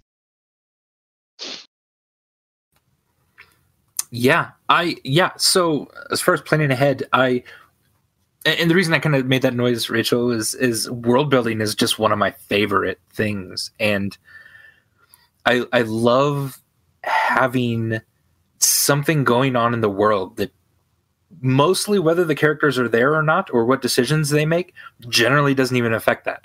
Like, characters don't change the world entirely with every single decision. Some stuff is just going to happen because they're not there to prevent it. But I absolutely love it when I have to completely rewrite stuff because of major drastic decisions the characters make. Burbage deciding to give up the sword to not fight the dragon. Spoilers. How dare you? It was like shifting of the story I had envisioned in my head entirely. There's just so many things that then were affected by that one choice, and I love it. I never would want to nullify that choice by going, oh yeah, he attacks you anyway, or you know, or something, or like oh, whatever happens no matter what. So I personally love that world building and planning and just going on and like, hey, if the characters win in the end, this is what the world looks like. If the characters lose in the end, this is what it looks like. I love writing all that out, which is why planning sometimes takes forever with me. But I am also 100% willing to change based on what these people do, what they decide to do. Early on in Fates of Rin, I didn't know if they were going to get distracted with a war story and not distracted, like take that on as their main focus. Like, oh shit, this war sucks. It's between these two nations. We need to prevent it or help it or whatever. And then no, they sort of went on and did their more character things, which is awesome. That just means the war is still going on. And then in Dawn of Dragons, I was able to go back to the war story that I had written and go, oh, this is what's happening at the same time over there. Yeah, it's so much fun. Yeah, and I plan too far ahead too often because I constantly change stuff. But I love that part too. It's really, really fun to do that. All right, this one was from Tibby in Discord and is a much longer question. How do you keep a straight face when players read more into your comments or situations than there actually is? For example, an NPC makes an offhand comment that they interpret as suspicious and it sends their thinking in an entirely different direction than you had even considered. Do you ever change things based on their reactions? One, there was a cat in the background of Rachel's screen, which is very important to highlight. Yeah. Two, I think I've already There's a cat in the back of Galway's screen, which is very important to highlight. Three, go ahead, Galway. We're not distractible with cats, not at all. Yes, very good. I think I've already alluded to this. Yeah, sometimes I will change things. I think I primarily change things when it's kind of similar to that idea that Rachel alluded to, or that concept of have a puzzle, but that doesn't have a solution. Just when they say something that's good or it works or it sounds fun to you, go with that is now the solution. It's kind of similar. I'm like, okay, if they're looking for a hidden door and they're really, really, really investigating the room and they just happen to be looking at this piece of furniture that I wasn't expecting them to, does it really matter if it's the piece of furniture that I expected? Was there a reason in the story? Like, oh, the passage in the book is hyper relevant. Okay, if it is, then maybe. But if it's not, I was like, yeah, you found the trapdoor. It's great. You know, it doesn't really matter. And how do I keep a straight face when they read more? On the first part of that, I usually just don't. Honestly, I normally will just pretty openly be sort of laughing or chuckling along with them, because I also generally find that whether it's justified or not, players always know when they have entered the paranoia zone. Like, maybe it is actually the monster that is trying to kill them, but in my experience with the group of people I've played with, and I'm very privileged to play with a great, very talented group of people generally, they know when they're getting a little nuts with the, like, but is it actually a baby kind of thing, where it's like, yes, it's a baby. It's actually a baby. I insight check the baby. Yeah, exactly. I've had someone say that. It might be a dragon. To me. Like, I insight check the baby. I'm like, cool, it's a baby. Or in some moments, I insight check the baby, roll a fumble. All right. Now I'm messing with now got it. Definitely a fucking demon. Yeah. But so I think that generally I lean into it a little bit. If it's fun, if it's not distracting too much from the time, yeah, sure. Again, the point of the game is to have fun.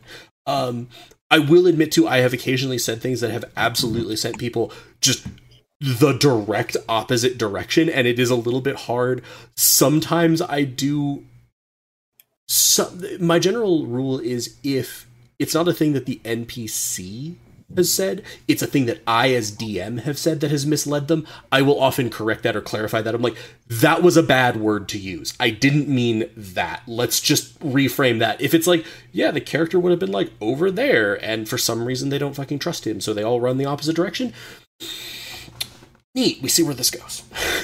Right. When there are like mistakes a little bit like that in something either I've said or a little bit of a mistake on their part for perceiving something, I don't mind every once in a while saying, actually, you would know this aspect, or you would think that because they said it like this, that might mean this or something like that. I don't mind making those leaps sometime for them when it's literally just a language issue. There's been a miscommunication or something like that has happened. Yeah. Because like that, it's fun to be diverted sometimes and go off on side quests. If it's done only because they misheard something, that doesn't really become a ton of fun for anyone really involved, because then the players don't think they're doing a lot. My dog is really scratching at the door. Hi. I struggle with keeping a straight face, but also like I actually struggle more with keeping a straight face when they're like on to things, because I get excited. I'm like, yeah. But when they're like, but I had in one of my previous campaigns with some friends that we played in person, there was like, they were convinced that like a smith in the town who happened, like there was like a town hall meeting, and he happened to kind of be like the voice, the representative of the people who were like opposing something that they were like proponents of. And of course, like that was just because he was a douchebag, right?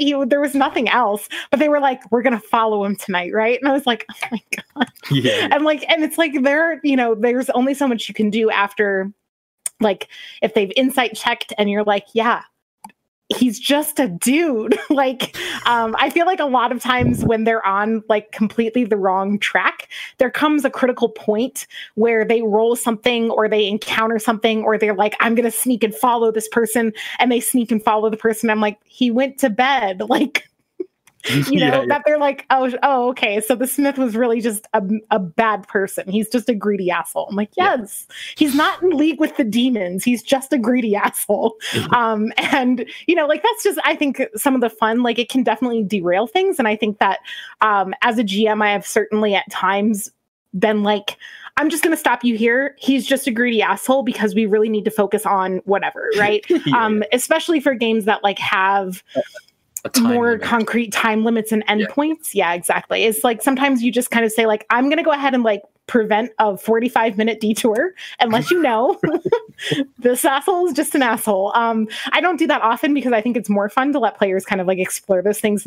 But it's also... But you don't want to punish them for it. Right. And as for like, do I ever change things based on those things? Not often, but I have... like another good piece of advice that I got from those videos early on was like build modular encounters. So basically, like if you could like pick up this encounter and put it here instead, that's really helpful for keeping a campaign on track, because if they go the complete opposite direction and your encounter is modular in the sense that it's not tied to an exact point of in time and space, then you can just move it to over here and have it happen there instead. And obviously some encounters you can't do that, and it would be, I think, bad GMing to lean into like entirely only modular encounters. But having some of your key things, especially if they don't have a very strong sense of where to go next or like who to talk to next, having some of those things be modular, like you overhear a conversation on the street, that can happen at a cafe, it can happen during travel, like those things you just kind of slot in where the players are.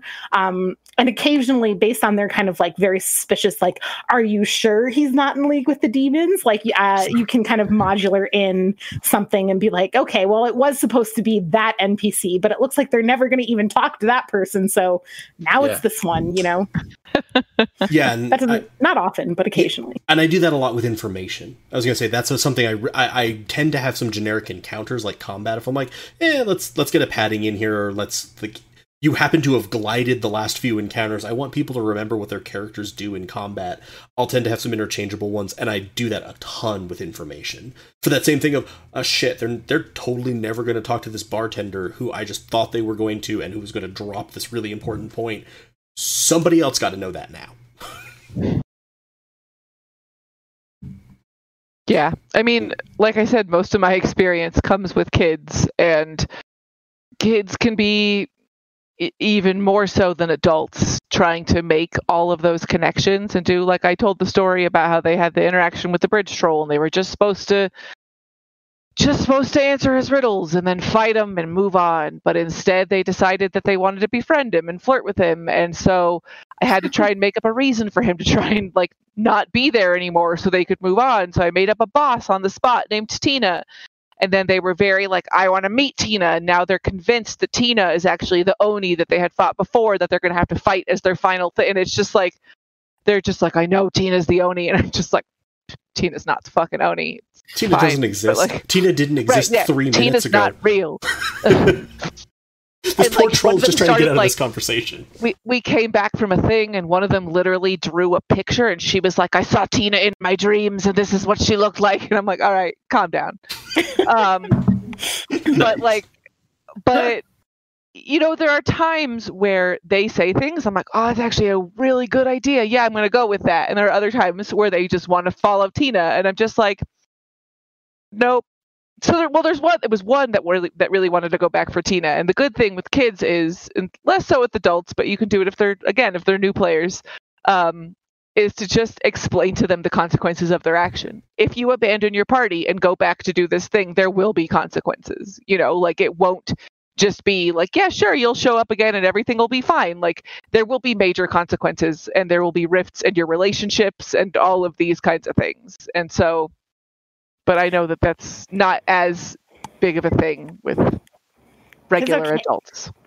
It's okay to kind of like pull a question that I think ties in really well here from Monty's questions of what can players do to support their GM and to improve the game for everyone. That is something players can do sometimes. Like, I don't think that players should have to really worry about like, how is the GM's experience, right? I mean, outside of like, don't be an asshole, right? But not in terms of like, don't play your character different based on what you think I want you to do. Like that's important to me. But on the other hand, like if I have something like clearly planned out and like created and like kind of laying the path for you, like there's a reason for that. And being, you know, and so that kind of like, you know, there's like the stereotypes of like bad players. And I think one that we all sometimes lean into a little bit more than some of the others is like the kind of chaotic, well, I'm going to go check on this other thing over there. And it's like, yeah, I didn't really have anything planned for that. So now I have to like, just, you know, fly and put this on the fly, and all my hard work is just being kind of set to the side. And when it's not plot relevant, that as a GM can sometimes be really frustrating. And so I don't know. I'm not sure what exactly I want you to take from that, because I think players should have the freedom to do what they want to do, right? But also like trusting a GM when they say something like, I'm just going to stop you there. That guy's just an asshole. Like, he's not in league with the demons. Like, we can say your character spent 3 hours figuring that out, but for the sake of the game, can we move on? That's not in the interest of brevity. I've said that. Yeah. Yeah. And I feel like that's not because I, as a GM, want to like stamp out your potential for having fun. It's because I want you to see what I've created for you and play in the world that I actually have ready, instead of me being like constantly tripping over my feet for you. Yeah. And not really creating the best experience for anybody. And sometimes that happens anyway, and that's still fun.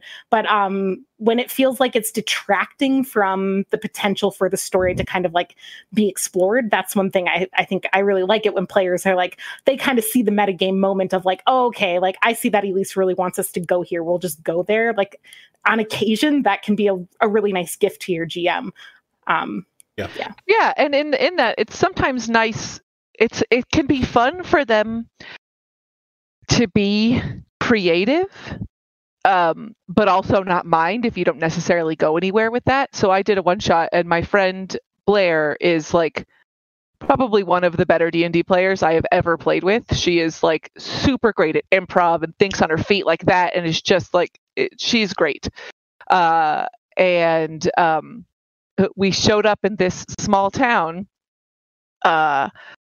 which they had grown up in and hadn't been in a while. And so we showed up there, and, they were going to try and gather information. And rather than like me laying it out for them where they go, I'm like, okay, you show up here. And she's like, okay, I immediately seek out the taffy shop that I, of course, used to intern at, and that I did this or that. So let me go to my favorite taffy maker and, Pierre, and do this or that. So like, it was kind of nice because she, like, even though I had created this world, she also like built her own little nook in it, that then I could kind of like, and I could either have chosen to be like, yeah, you say hi, it's a nice meeting, here's this. But instead it could be like this whole loving interaction where he's so happy to see her, and he gives her all this information, and they find out all of these things. And like, so that was something that I had obviously not planned at all, but she brought it about just by like being creative and inserting that. But I also know her, and that she wouldn't have minded if I didn't do anything with it, Yeah, it's always really nice when the characters do a little bit of the DM work. Sometimes, I'm totally comfortable with my players asking for checks every once in a while. Like really, McKeck, do you really think that? And Going knows me enough to know, like, hey, Andy, can I ask for an insight roll into that to see how much I should be telling them? Stuff like that. That takes a little bit of the work off the DM and lets the DM kind of sit back. And because one of my favorite things too in this game is when I don't do anything sometimes, when it's really just the players have taken my nugget of something I've given them and just go and play ball with it for a while. Like, that's the most fun part for me. Yeah. So yeah, but that also takes a very experienced player to know, like, where's the line to, and like, is this going to break the game if I introduce a taffy shop or, something like this? Like, it does take a very experienced player to recognize when I can do that and when the GM's totally cool with it. Yeah. And I think that the other thing I would say with that, and sort of my answer to this question had been, one of the biggest things is just as a player, wherever possible, try to read and be aware of everyone else at the table and what they're feeling about it. Because, like, similarly to sort of your point, Elise, be aware when your DM is just like, oh, please, for the love of Christ, he's just an asshole. Like, it's fine. I get it. He's an asshole, but he's just an asshole, and you really need to find who's in league with the demon, so maybe move along. Similarly, like, yeah, know that your GM's like, and the way that I often think about this is, as a GM, I have goals. I want you all to go into this town and find out some information. And so if your friend was like, yeah, I have this taffy shop that blah, blah, blah, I'm like, was it supposed to be incredibly hard to find information? No? Cool. Let's riff with this. But that a lot of that comes from just reading and reacting to everyone that's going on. And similarly, I think also that feeling of, is this something that's really important to the other players? Like, hey, this, like, we've had some things where it was like, this is clearly really important to Burbage. Some of the scenes, like in Diefield, for example, where it's like, it's really important that he goes and has this conversation. And in my mind, that like immediately switched to, okay, Charity's job and my job is eliminate all of the things that could make that harder. Buy time in the fight, buy time in this. Because that's just part of that reading and reacting and the collaborative part of it that I think makes this a really fun game. Oh yeah, this question. How do you convince people to play games other than Dungeons and Dragons, including one-shot, one-page TTRPGs? They're super fun, but no one believes me. This is coming from Monty. Apparently trick people. Well, like, I will say that I have mainly played these with Elise. And we have played Honey Heist, and we played... Trashkin. We played Trashkin, and my husband Eric is not a super big fan of these kinds of any kind of like these TTRPGs, because his strength is not improv and thinking on his feet and being witty quickly and stuff like that. That's just not where it is, and he often feels on the spot and uncomfortable in needing to do that. But he played Trashkin with us, and he did really great because it was super easy. Like, he had, he didn't have to put in a shit ton of work to make a character. It's a dice roll, and he ended up being a pigeon that had he carried a brick or something. I remember he was a whole thing, and he kind of just like, it was simple and easy enough that he could just fall into it for that one time thing. And these are really fun because they give you a chance to be kind of crazy. Like, I was a goat, and I was a goat girl, and my special thing was that it was always my birthday. No matter what. It was just always my birthday. So I was like, I made it, so I was in a frilly birthday dress, and like, I was just always like, hey, do you know it's my birthday? Like, that was such a... But they have these kinds of things that allow you to just be so kind of over-the-top ridiculous in a way that you wouldn't necessarily be in like your regular D&D campaign, because you want to go through and you want to, have it be that you're part of this world and you're making it interesting and following along with the DM. But with these things, like when we played Honey Heist together, I I scalped a little girl accidentally, and there were no consequences because it's Honey Heist, and you're like, it's fine. I was trying to take a ribbon out of her hair for a Halloween costume, and I scalped her because I was a grizzly bear, Yeah, and it rolled a critical failure. This just happens. But like, they allow you to have these like really crazy, weird moments that you wouldn't like usually have in any kind of game. And like I said, Trashkin was like, it was such a weird thing to be like a goat person or, a pigeon person or a rat person or something, and having to think of these different ways to go through them and like really embody those really weird characters, So I think a lot of people, and maybe there are some people who just like D&D for the like straightforward, intense campaign, follow the story, but like that ain't me. I think that that's good and I enjoy that, but I also like the ridiculous, over the top, like how much fun can we have in being, and like what is such a weird story that we can do, to go along with this kind of thing. So that's generally how I pitch it. I never thought I would have to say, but we here at Helpful Goat do not suggest or condone the scalping of children, including if you are a bear attempting to remove a birthday ribbon from a little girl's hair. She had it coming. If she didn't want her to be scalped, was she shouldn't have worn a ribbon. I was going to say, I've literally tricked, like I said, people into playing these things before. I find that the best way to do it is to set up like a...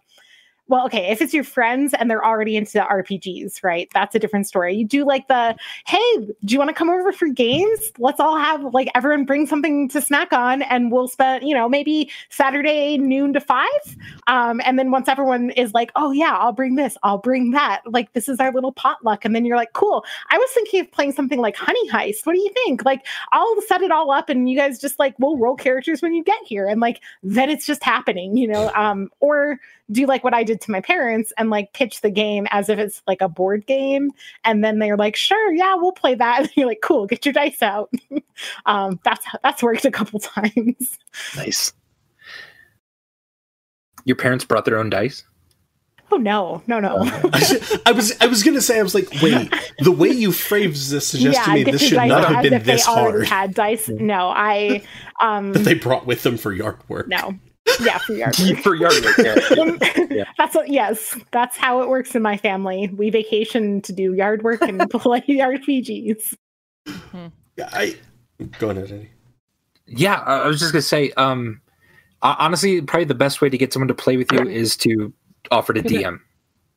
Oh, nice. This was my Honey Heist character that Sarah drew, and his name was Louisiana Smith. Nice. And he was trying to be Winnie the Pooh, and he had I kept making Wolverine noises every time I used my claws. Nice. So, and then he was trying to be Winnie the Pooh, so he had a little halter top, and I love it. Yeah, it's great. So those are the kind of fun things you can do. Sorry, Andy, I didn't mean to interrupt. Yeah, no, which is kind of what I was going to say. Like, if you offer to run the game, that's like one of the biggest hurdles for anyone going into it is they don't necessarily need or can put the time into doing something like that.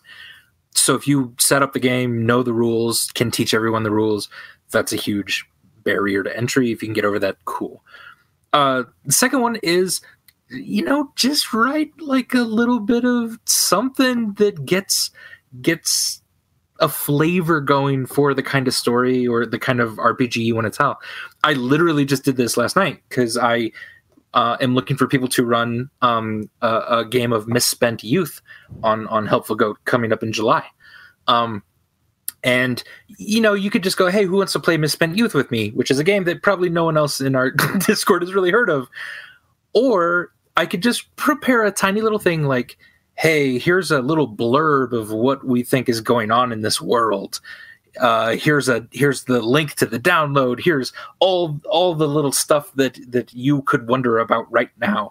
Then is it something you might? I didn't get that invite. Was that lost in the mail or? It might be lost in the mail.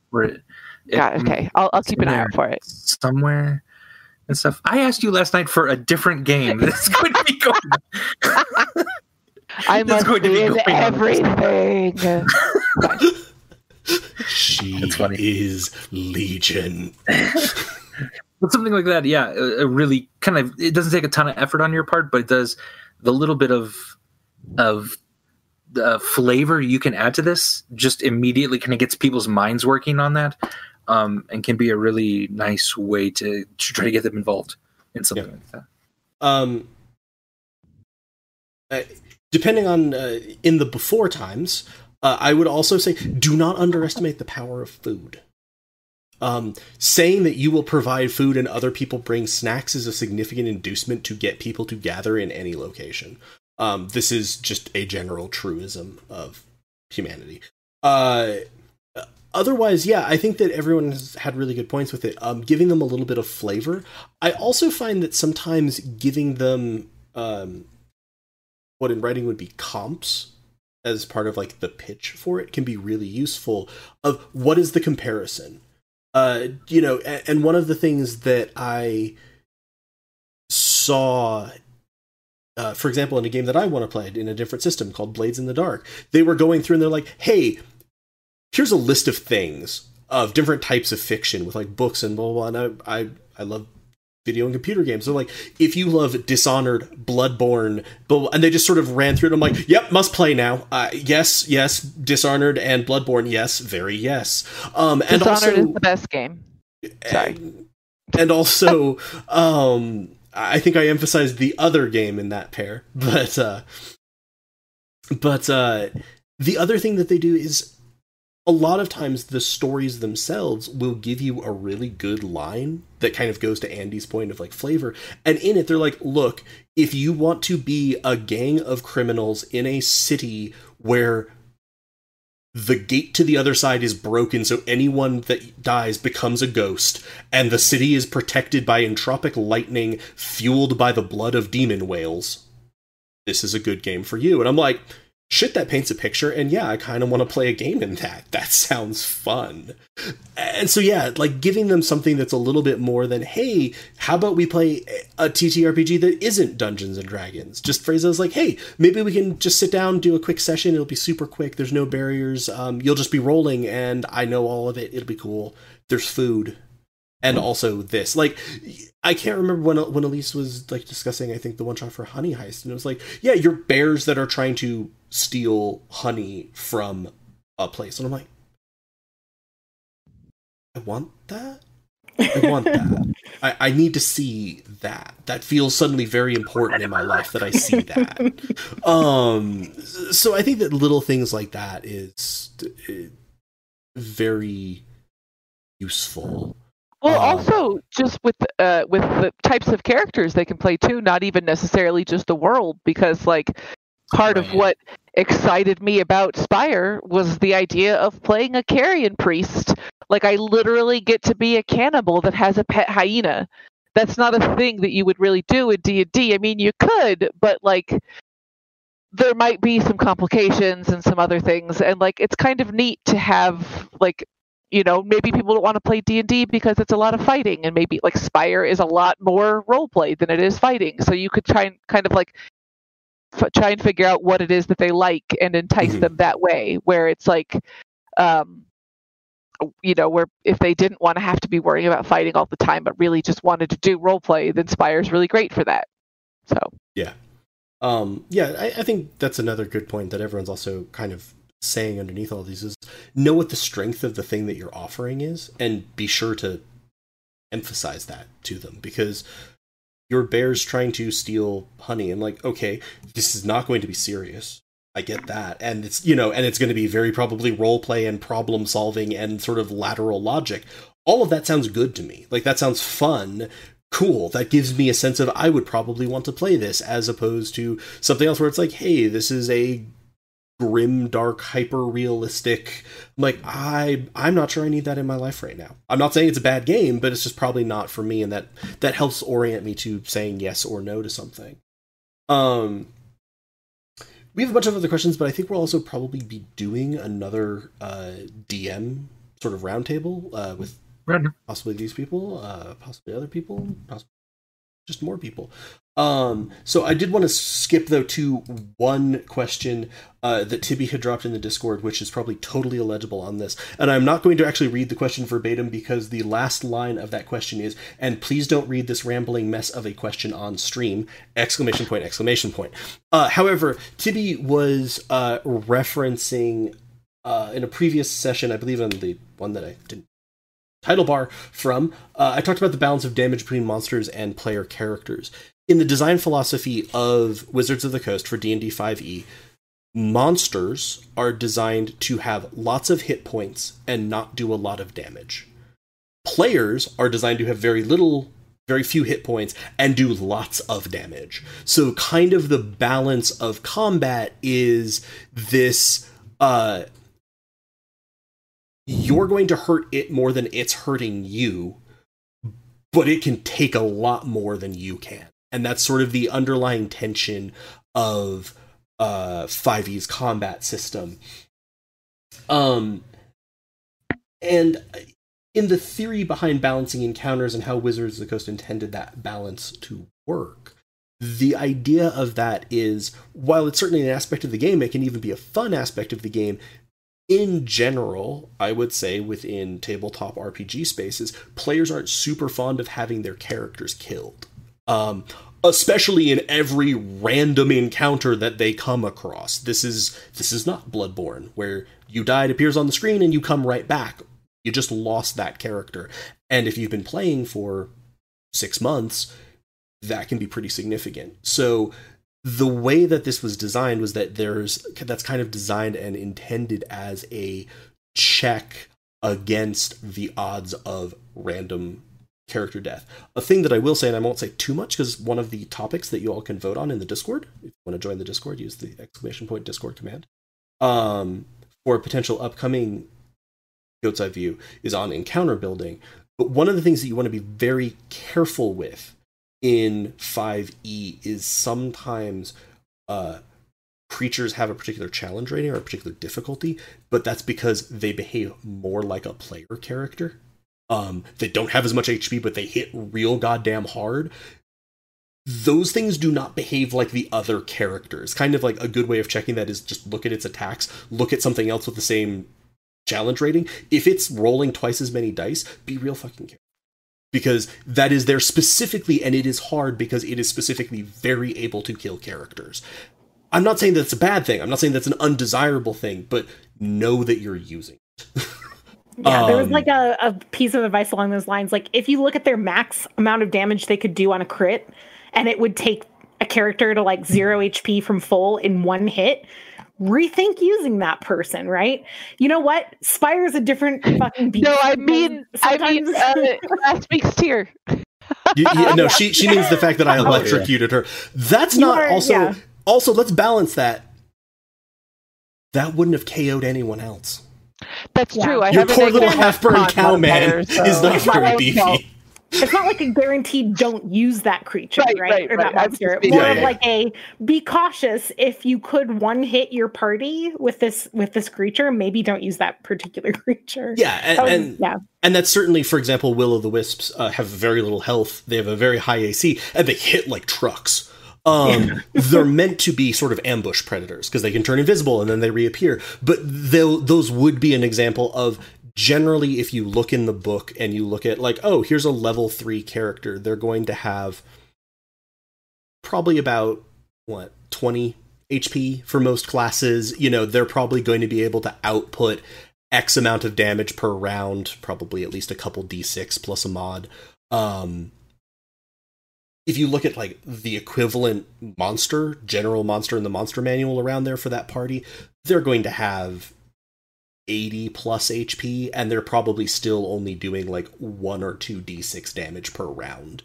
And they almost certainly also have multi-attack so that you can direct it to different people. That's actually one of the purposes of multi-attack on lower level creatures, is so you can be like, I hit you once, and you once, and you once. Not, I murder you dead. Right. So that's sort of the short answer to that. The general philosophy is that creatures are beefier because they need to be able to absorb hits from 4+ people, but you also don't want them dropping one of them super quickly. And Elise's rule of thumb is a really good one. And the other thing to remember is, not to turn this entirely into an encounter building, but just this was a very specific question and I wanted to get to it because a lot of work went into writing this question.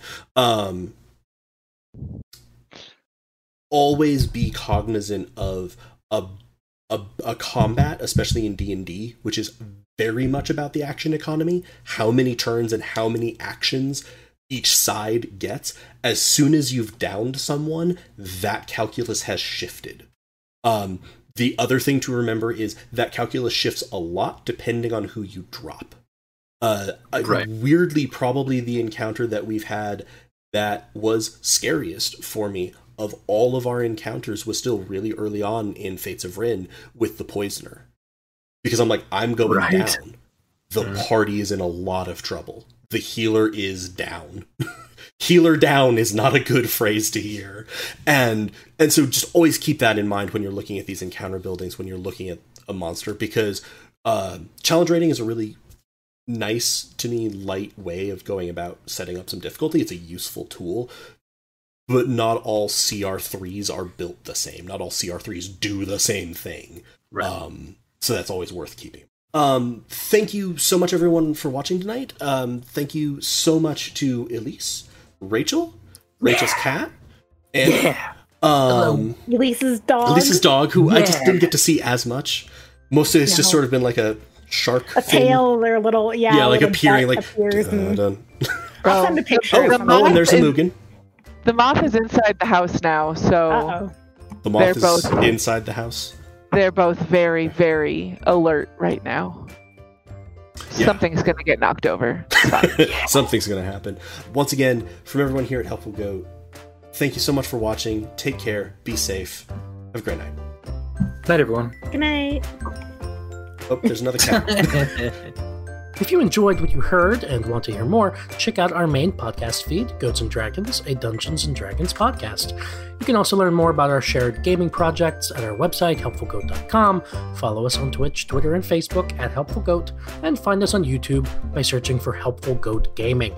And if you like what you hear, please do consider rating and reviewing us on Apple Podcasts or Stitcher.